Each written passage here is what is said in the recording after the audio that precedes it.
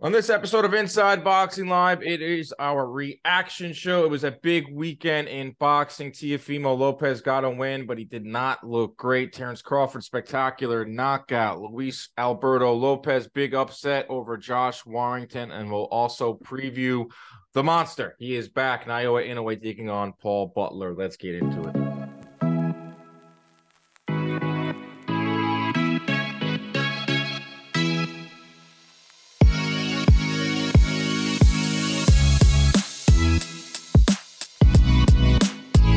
What is up, everybody? Welcome into another edition of Inside Boxing Live. I am your host, Dan Canobio. My co-host, as always, every single week, Chris Algieri, former 140-pound champ, current beats up on John Boy employees. Chris, you're back in Florida. I'm in New York. How's it going?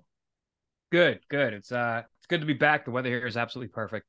It was a little chilly in New York for me, but it was a good week. We got a lot done. I got to hang out with a lot of the John Boy office people and Yes. all the content creators.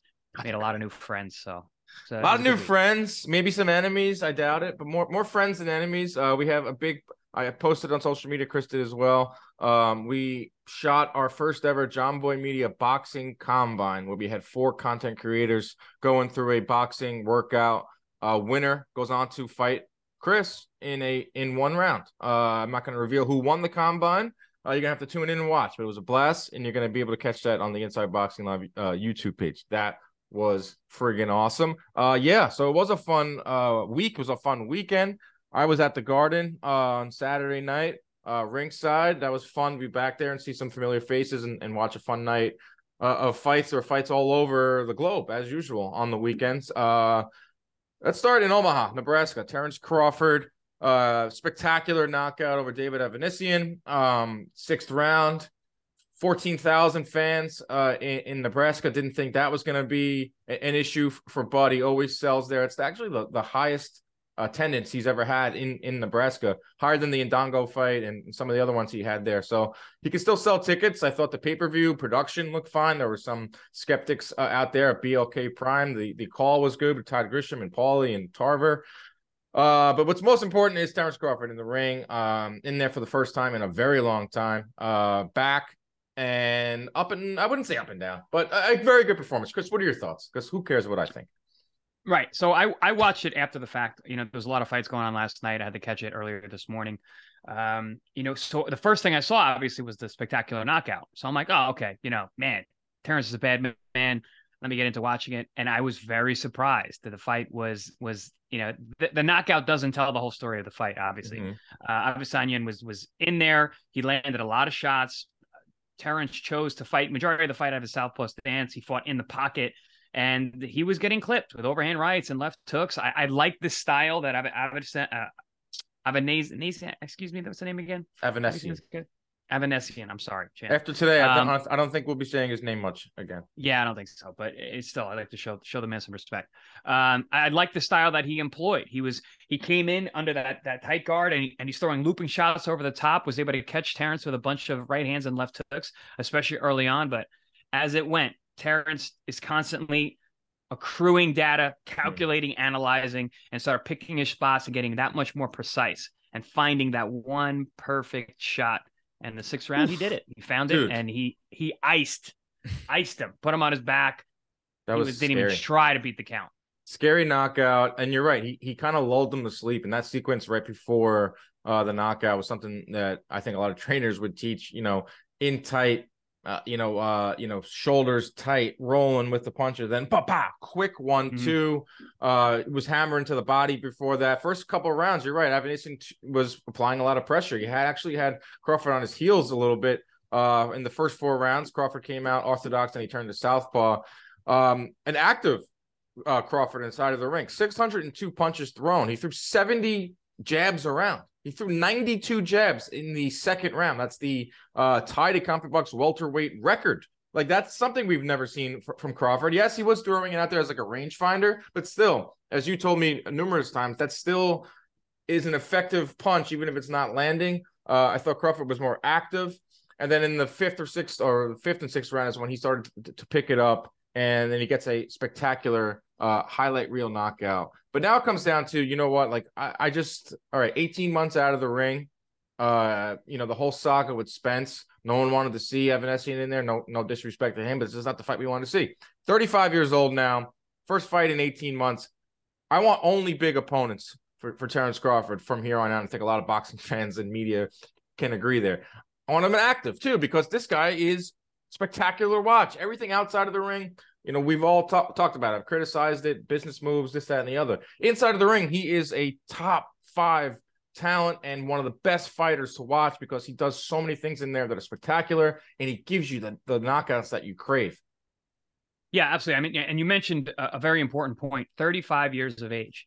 Now, this is a little bit of an inside boxing, inside baseball, idea from my standpoint, watching him in that fight. Now, is it the 18-month layoff? Is it the opponent that he had in front of him? Is it a tactic that he was staying in the pocket, allowing his opponent to kind of be lulled to sleep in the fact that, hey, I'm in this fight. Maybe he didn't expect to be. Let him drop his guard a little bit so I can land that one shot. I don't know. I think it could be the age. I think it could be, these younger physical guys are coming forward. They're able to land shots that they never could have. We've never seen Terrence get hit with shots like that earlier years or when he was a little bit younger. So it's either, it's age either way. It's either age in the fact that he's not reacting as well, or it's age in that he's like, you know what? This is the way that I fight now. I'm not going to be as reactive. I don't need to work so hard not to get hit. I'll take a little bit to give that much more. And I'm finishing the fight anyway. So who cares? I don't know if that's going to be a great tactic against a guy like Errol Spence. I think if he fights the same style that he fought last night against Errol, he's going to have a hard time. I think Errol is way too physical for that. He doesn't make the mistakes that Evanescence was making. Evanescence, I saw very early on, pulling straight up, which is exactly how we got knocked out. And I talked about Terrence's ability to analyze the data and take it as it's coming in. Evanescence pulling up. How'd he get stopped? Left hook, boom, as he pulled up. Caught him on the shin, trading shots, bang. Perfect timing, because he knew he was going to be there. He's been doing it all night long, picking your head up. Errol Spence doesn't do that. He doesn't make mistakes like that. I think it's going to be very difficult for Terrence to stand in front of him, analyze, and do what he did to Evanescence. Well, another thing with Spence, too, is he's very active. Almost 75 punches thrown around.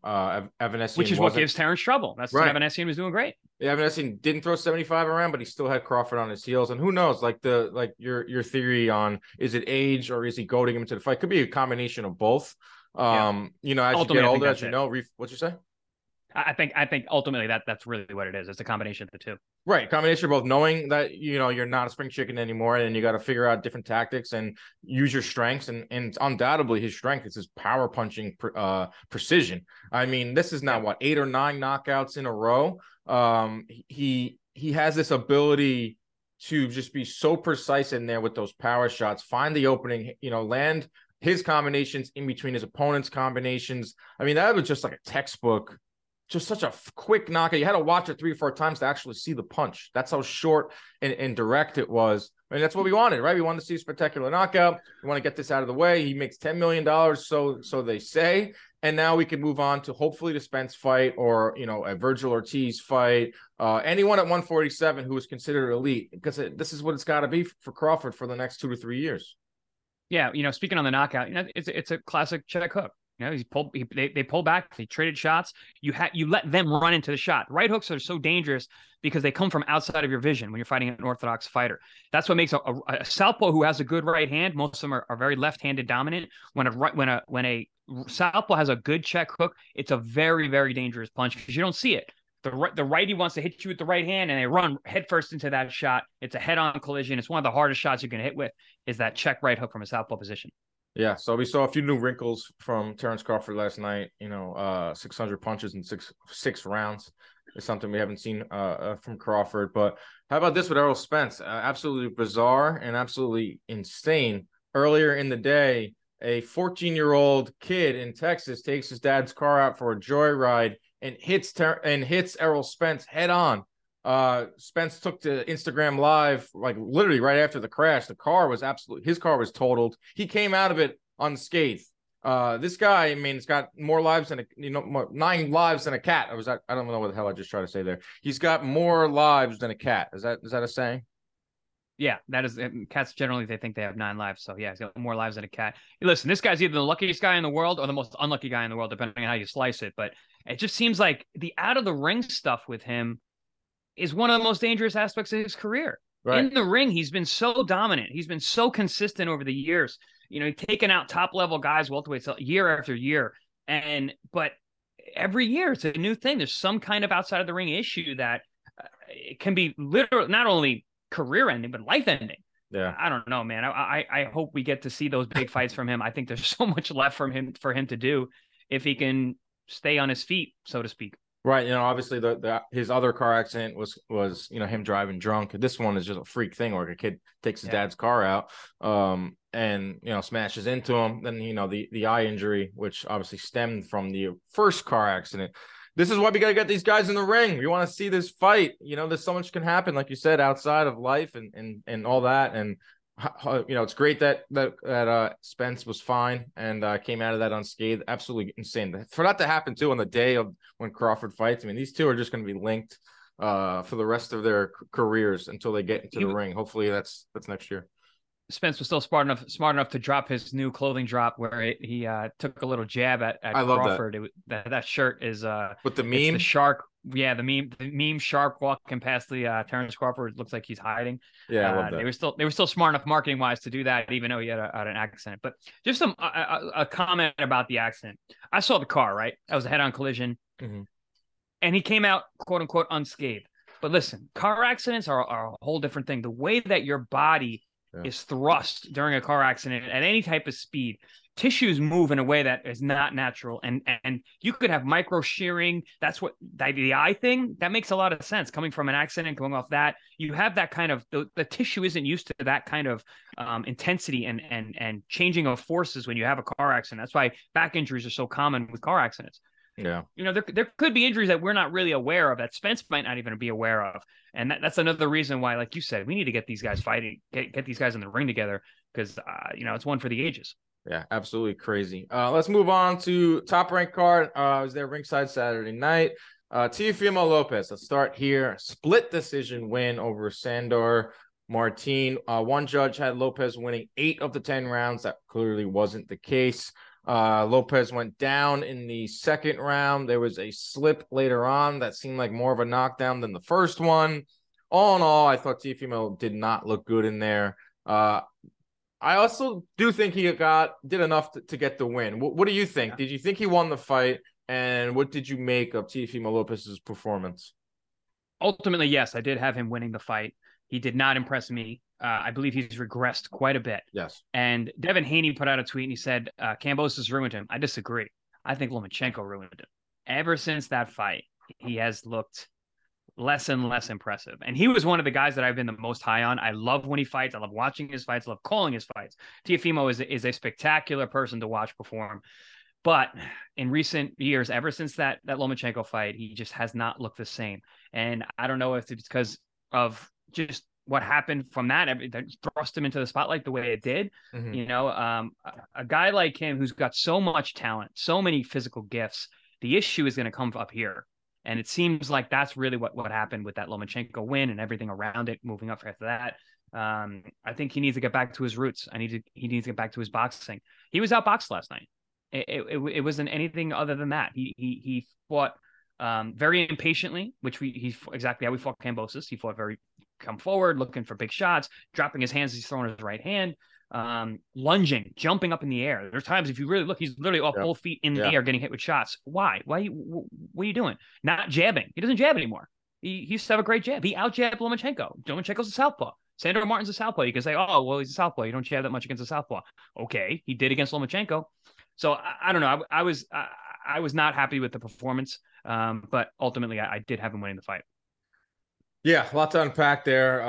Agree with everything you said. I do think it mentally first. We'll start there. After the Lomachenko fight, you're absolutely right. Not a lot of people were picking him. I actually was with him a few months before that. You picked him to win? I picked Lomachenko, but I told everyone that I told his father says it all the time. He's like, you were the only guy who said that we can win this fight. I'm like, he can win this fight because of the power differential and the size. Yeah. I didn't really think it was going to go the way. But hey, look, the kid is that talented. Yeah, so that fight, I do agree that that was obviously a blessing for him because it changed his life, but it also made more problems, more money, more problems.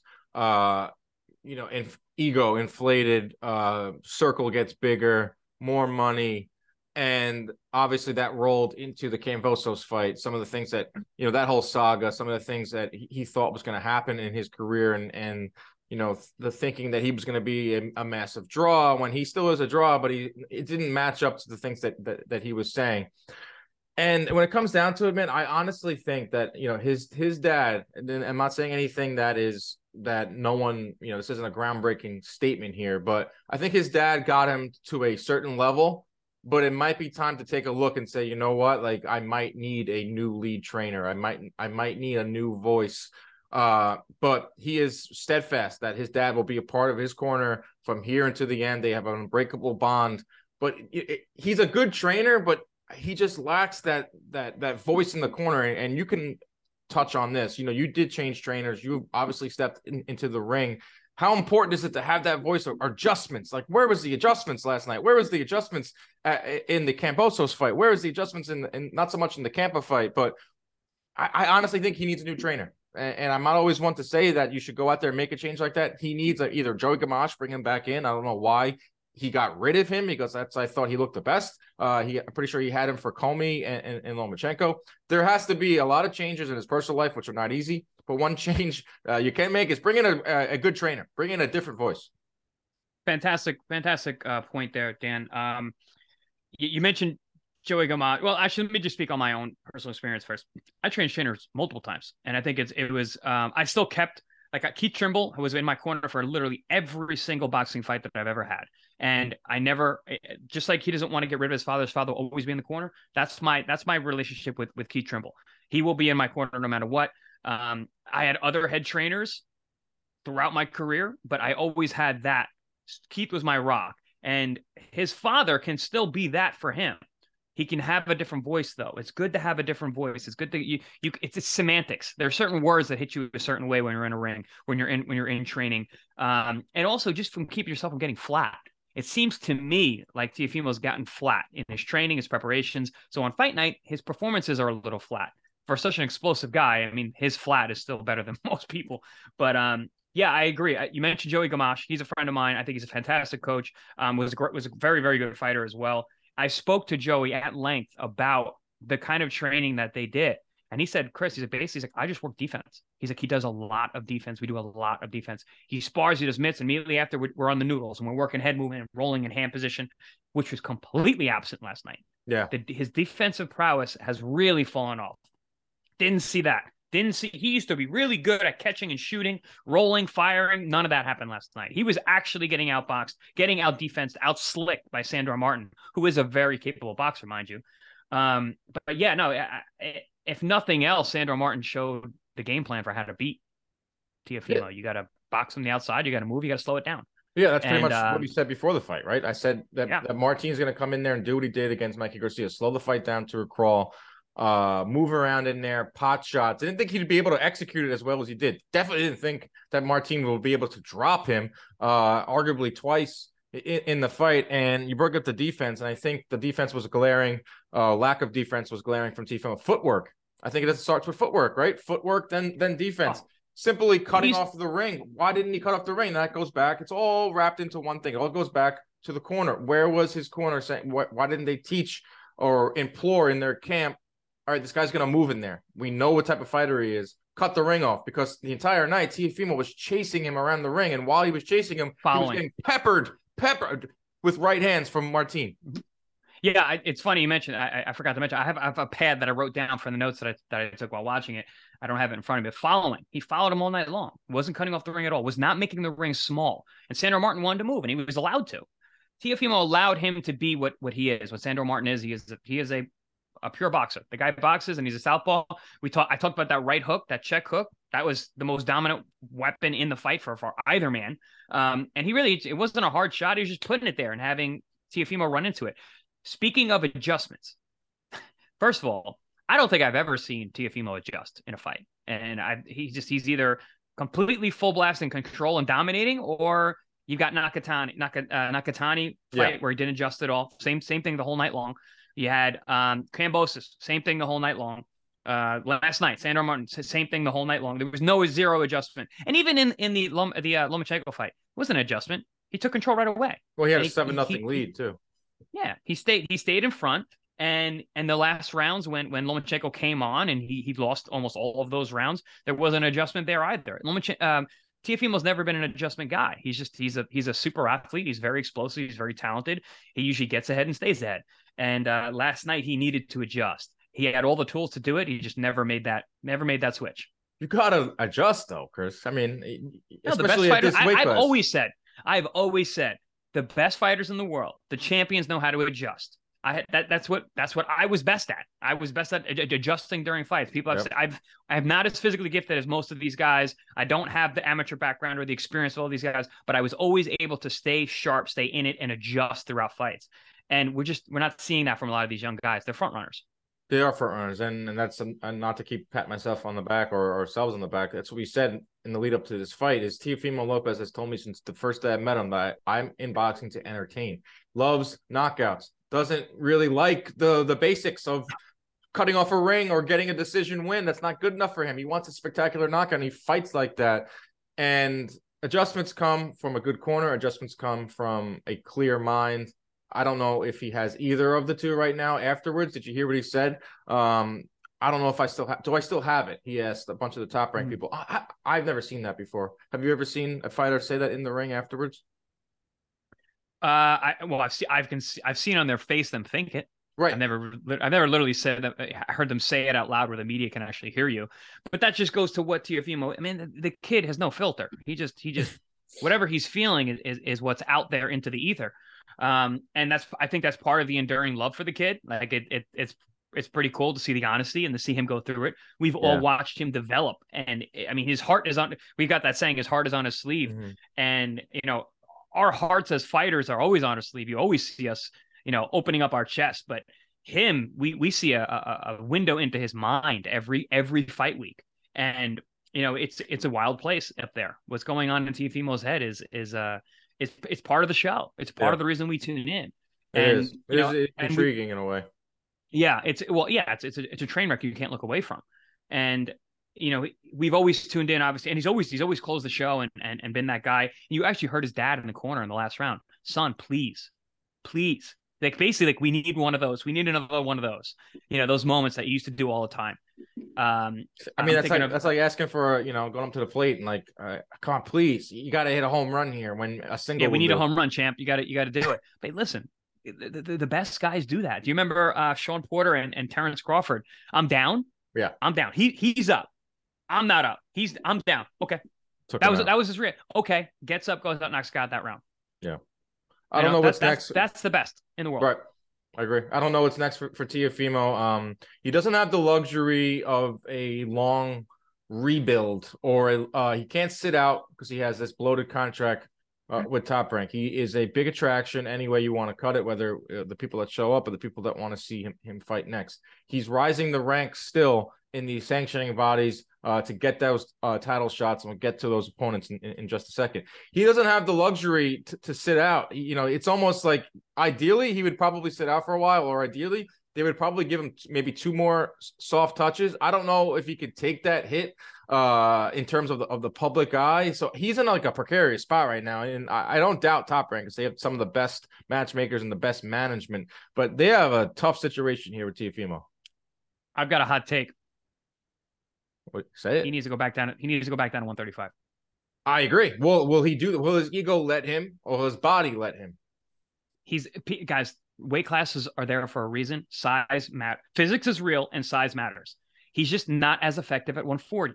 And if you compare him body type wise from 40 to 35, he looks exactly the same. He did not look like he gained any real functional weight whatsoever. I'm looking at bodies. I've been doing this for 20 plus years. I know about making weight. I know what physical bodies look like. I know what athletes' bodies need to do in order. He is not a 40 pounder.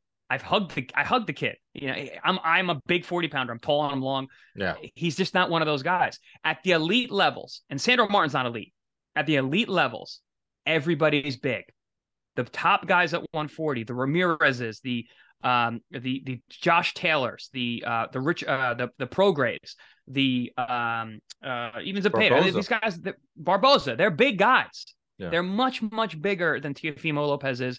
And he just doesn't, he hasn't put on the tissue to make that transition to 35 up to 40. He's just cutting less weight. I think he's the exact same size. And I still think he can make 135. And I think he can probably do it pretty easily if it really came down to it, if you really focused on that. Right. If you're not going to change trainers, not going to make drastic changes, that's maybe one he can do. You bring up some of these other names at 140. I caught up with Bob Arum after the fight, and Bob, as always, blunt, dead honest. Someone asked him, do you think he's comfortable at 140? No. No. Would you favor him over Prograis? No. I would make Prograis the favorite. Do I think he also mentioned I think he can beat Prograis, but that's just a promoter saying what he needed to say. But he said the most important things out loud, Bob, and that he's not comfortable at 140, which everyone with two eyes and any type of boxing knowledge could see. And he's not going to be the favorite over Prograis. I think Prograis could potentially stop him. I mean, he could drop him for sure. Same thing with Josh Taylor. Josh Taylor is big. Josh Taylor can hit hard. I would favor right now Jose Ramirez over Teofimo. A perfect fight, I think, for him. If maybe one more soft touch, and then I would think Arnold Barboza would be a good fight, because Barboza is not really a mover. He's going to stand there. He doesn't hit hard. Maybe that's next. But I think Teofimo can benefit. One thing he could benefit from is he is not next for any world title. Prograis, I think, next fight has to be with Jose Ramirez. So he can get in line in that part. Taylor's fighting Catterall. Good fight. It's almost like, Teofimo, he's not getting any these title champs. So put him in there with a Barboza, put him in there with someone like that. But Teofimo Lopez, it's a saga, and we're all going to watch it one way or another. And the beauty of it is we're going to see it all play out in the ring. He's already back in the gym. He posted on Instagram. He's working out in the hotel gym with a big cut on his eye. That's because of his ego. That's not indicative of him progressing. That's more of an ego thing because it's a little bit bruised. Yep. But I mean, I think we're both in agreement on a lot of points when it comes to Teofimo. Rooting not for to him. take any. No, again, that's exactly what I was going to allude to next. It's not taken away from him at all. I've been a big fan. I said that. I've personally spoken to the kid and his father many, many times. I like them both a lot. They're good people. And I think the kid still has a lot left, but he's got to tap into that thing that he had, because he's missing it. Now he's missing the same person from the Comey fight. Doesn't look like the same person that was having fun in there in the lead up to the Comey fight, and like you said, like, he made life-changing money in his career, seemingly changed for the good, but it seems like it was just the opposite after Lomachenko. Jared Anderson, wow. He ruined my parlay. I don't care, because I saw a spectacular performance and the real birth of the next great heavyweight in boxing and American here heavyweight, in the States. KO2 Jerry Forrest. First round, maybe could have stopped it towards the end. Anderson came out winging. Forrest came out winging. Forrest landed a few shots, but Jared Anderson landed a lot more. This dude, we said coming into this fight, if he was able to stop Jerry Forrest, we would say, okay, this is the second portion of Jared Anderson's carear. And I was iffy if he could have stopped him. I definitely thought it was going to go over 3.5 rounds, which I was tweeting about and telling everyone that could listen, put some money on it. But wow, Jared Anderson made a huge statement. This undoubtedly, he is on a trajectory to be a huge star. Yeah, I mean, one of, and I've mentioned this multiple times. I'm a big fan. I think his potential is so great. I've heard good things about him in the gym. Obviously, we're seeing great things in the ring. And listen, America needs heavyweights, man. We need a great American heavyweight. And I think Jared Anderson is that guy. I think he's got everything. He's on a track to be that. He's athletic. He's got the size. He's athletic. He's got the attitude. He's got the power. He's got the defense when he wants to. And he's got it all. He's got a chin. He's been getting hit. I would like to see him get hit a lot less. But he's been getting hit almost all of his career because he loves knockouts. He wants to be in there. He wants to entertain. And as we know, that can definitely cause problems. I would like to see him get onto that a little bit more. I've heard from him, and I've heard from people in the gym with him. His defense is phenomenal, and his reactions and his movement, and his head movement, and his slipping and sliding is very, very impressive. He hasn't shown that in fights yet, which is kind of cool because there might be another wrinkle to Jared Anderson that we haven't seen that he's going to have to use later on. But dude, with heavyweights, it just takes one. 1 So point. I really want him to be careful in these next couple fights coming up, because when you get into that higher level with these heavyweights, it takes one shot. So don't test that water early. If you don't have to get hit, don't get hit. I think it only goes up from here for him. Already people are thinking, what's next? Jerry Forrest was considered a step up, and now he's gonna have to. He is a step up, and he obliterated him. So now it's like, all right, what's next? What's next? And I don't know if you saw this. He entered the ring with the Grinch mask on, so he's got a lot of charisma. I was able to catch up with him right after the fight. In the walking back, he was walking back to his locker room. He stopped and he looked into my camera and he said, "I said, what's your message to the heavyweight division?" He's like, "Man, tell him to get the F out of my way." And he just kept going. It was a cool moment. And so what's next? Like, what are the types of fighters we want to see him in there with next? And I have a few that can all be possibly good opponents for him. It's Carlos Takam, Michael Hunter, Martin Piccoli, Jermaine Franklin. That tier of fighter, I think, has to be next. And like we said before, Top Rank knows what they're doing. But he's got to get in there with, keep stepping it up. Find someone that's either on the same level as Forrest or just above Forrest. And I think some of those names are. Who would you like to see him in there with? I like the Takam idea because it's not the most intriguing fight by any means, because Takam is honestly pretty boring, but he's very hard to stop. Only the tip top guys do it.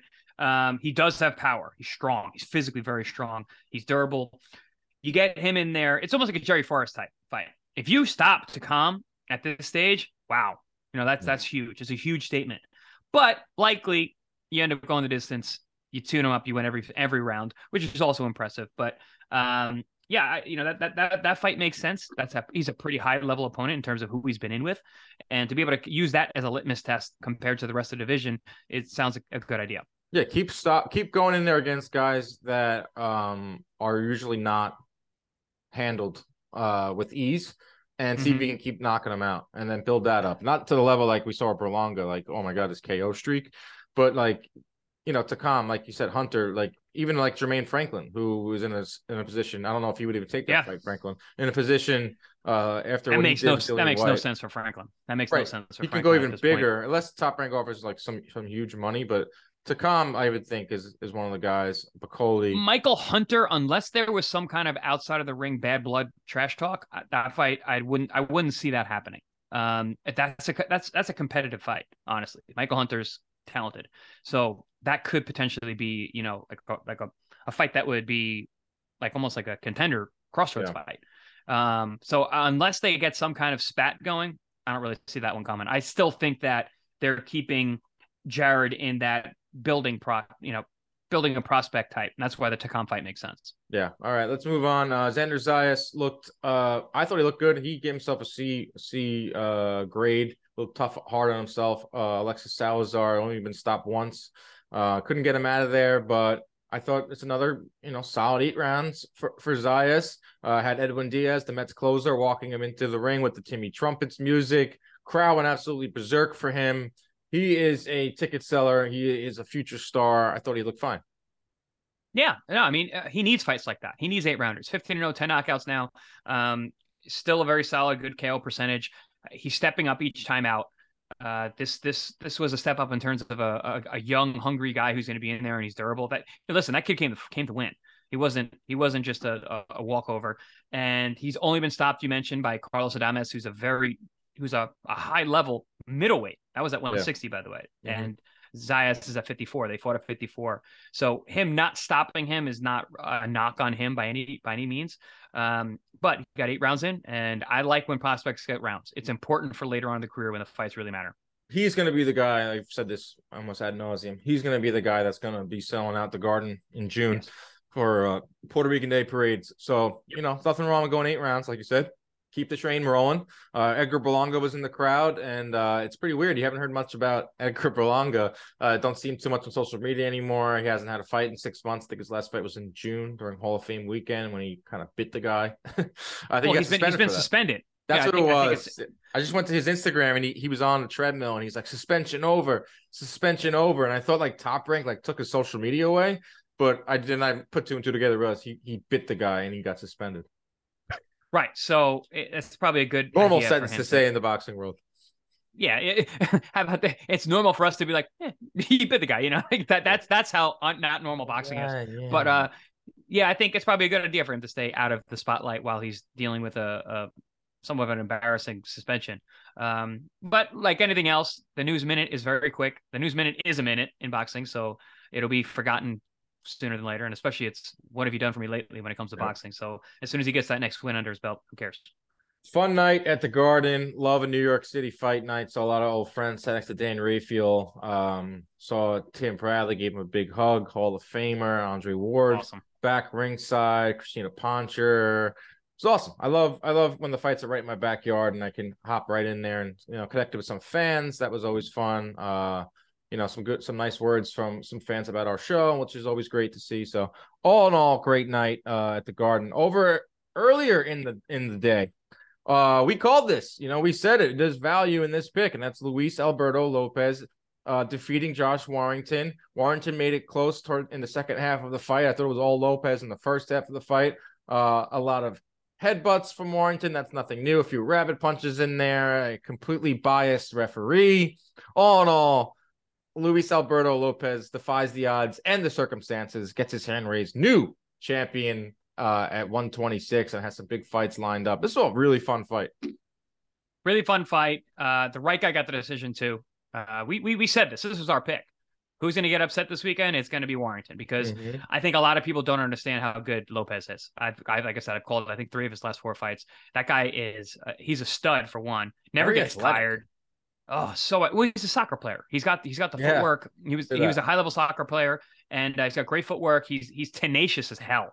Tenacious as hell. Engine. Oh, engine. The engine doesn't stop. And actually, Warrington actually outlasted him, which was I was impressed. Warrington's a stud. I've been a fan of Warrington for a long time, but I knew he was not beating this kid that night.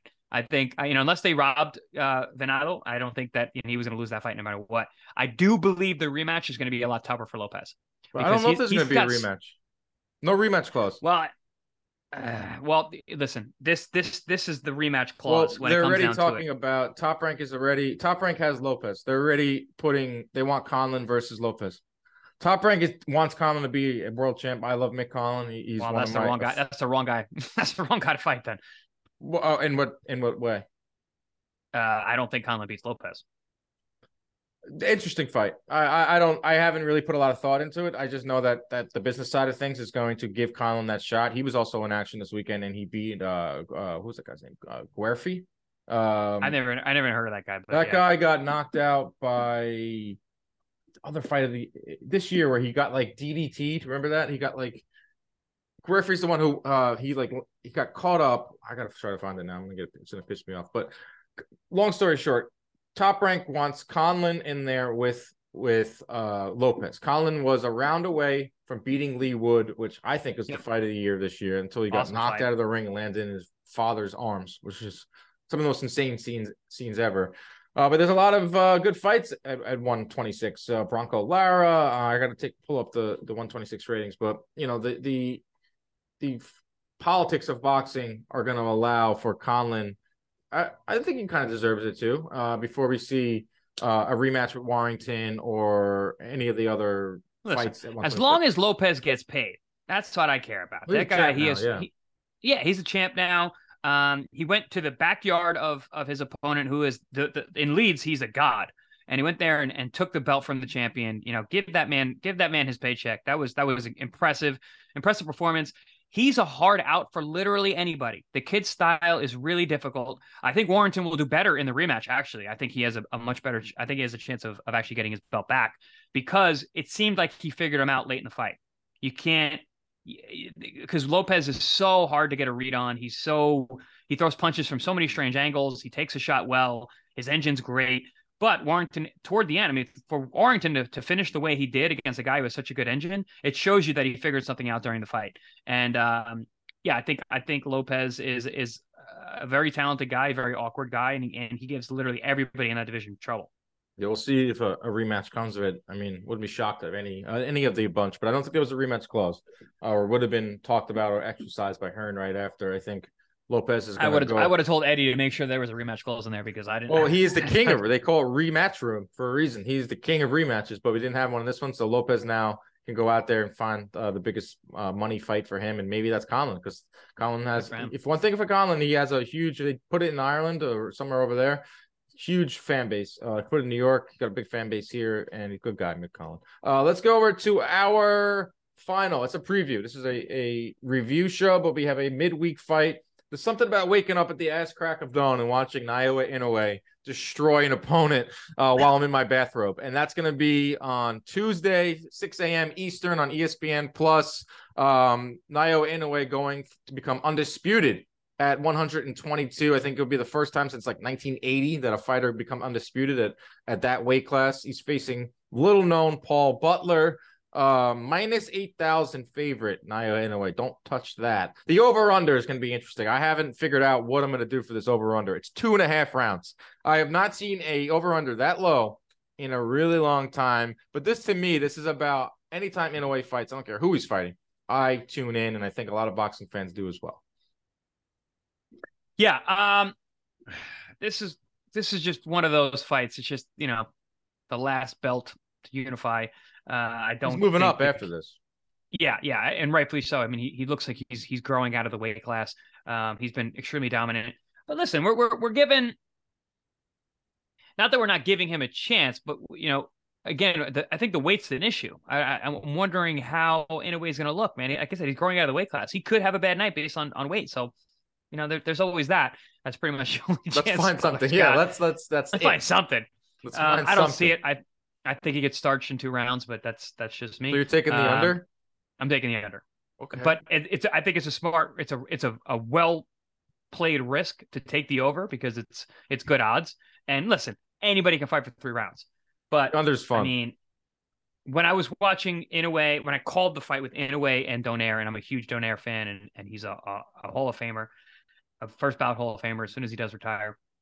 It was otherworldly. It was the Matrix in there. The way that he picked his shots, didn't get hit with anything. It was a perfect performance against a very, very dangerous guy. A guy he had fought already and had a tough fight with and got hurt with. He broke his orbital against Donaire the first time, and then goes out there and completely dominates him. So I mean, Inoue is potentially the best fighter in the world, pound for pound. I think we're going to see another fantastic performance. And again, I can't wait because I love when the guy fights. Yeah. Will you get up early and watch it? You're up early anyway. I'm up early anyway. So yeah. I will get up early and I will watch that. I love that. I think I put the cup of coffee the night before, get it ready. It's awesome. Well, I watch really a lot of the Saturday night fights early Sunday morning anyway. So this is my normal routine. A lot of times I go to sleep early on Saturday nights and wake up in the morning and I have a plethora of fights to just sit and watch with my coffee. That's amazing. Who is Paul Butler? 36 fight veteran, obviously by far his biggest test. He defeated Jonas Sultan in April to win that final belt, and that became a target on his back for Inoue. Probably the biggest. He's getting his biggest payday. So that's one caveat for Butler. He and his team missed the flight to Japan earlier this week. So the odds are stacked against him to begin with. His team misses the flight to Japan earlier in the week. Travel snafus, great. Obviously, Inoue, you already know who he is. Some fans don't know who he is. They're still like, wait a second, is that guy that everyone has in their top 5, but they never seen him fight before? If you haven't seen him fight, you should tune in. If you have seen him fight, you know why you're getting up at the ass crack of dawn to watch him. 20 out of his last 23 fights have ended in a knockout, 12 of his last 13, the only one being the Donaire in that 2018 thriller. Punch stats out of this world. Second in jabs landed, 8.9. He's only behind Golovkin. And once Golovkin retires, you're looking at the best jabber in the world, Inoue. Ranks 5th in plus minus. That's how many, your connect percentage versus your opponent's connect percentage. That's plus 14.7. And he's 5th overall in overall connect percentage. So he's very accurate, has one of the best jabs, has good defense, power. You got an entire country behind him. This guy is the goods, and he's moving up to 122. I don't know what's in store for him at 122 because there are not a lot of names.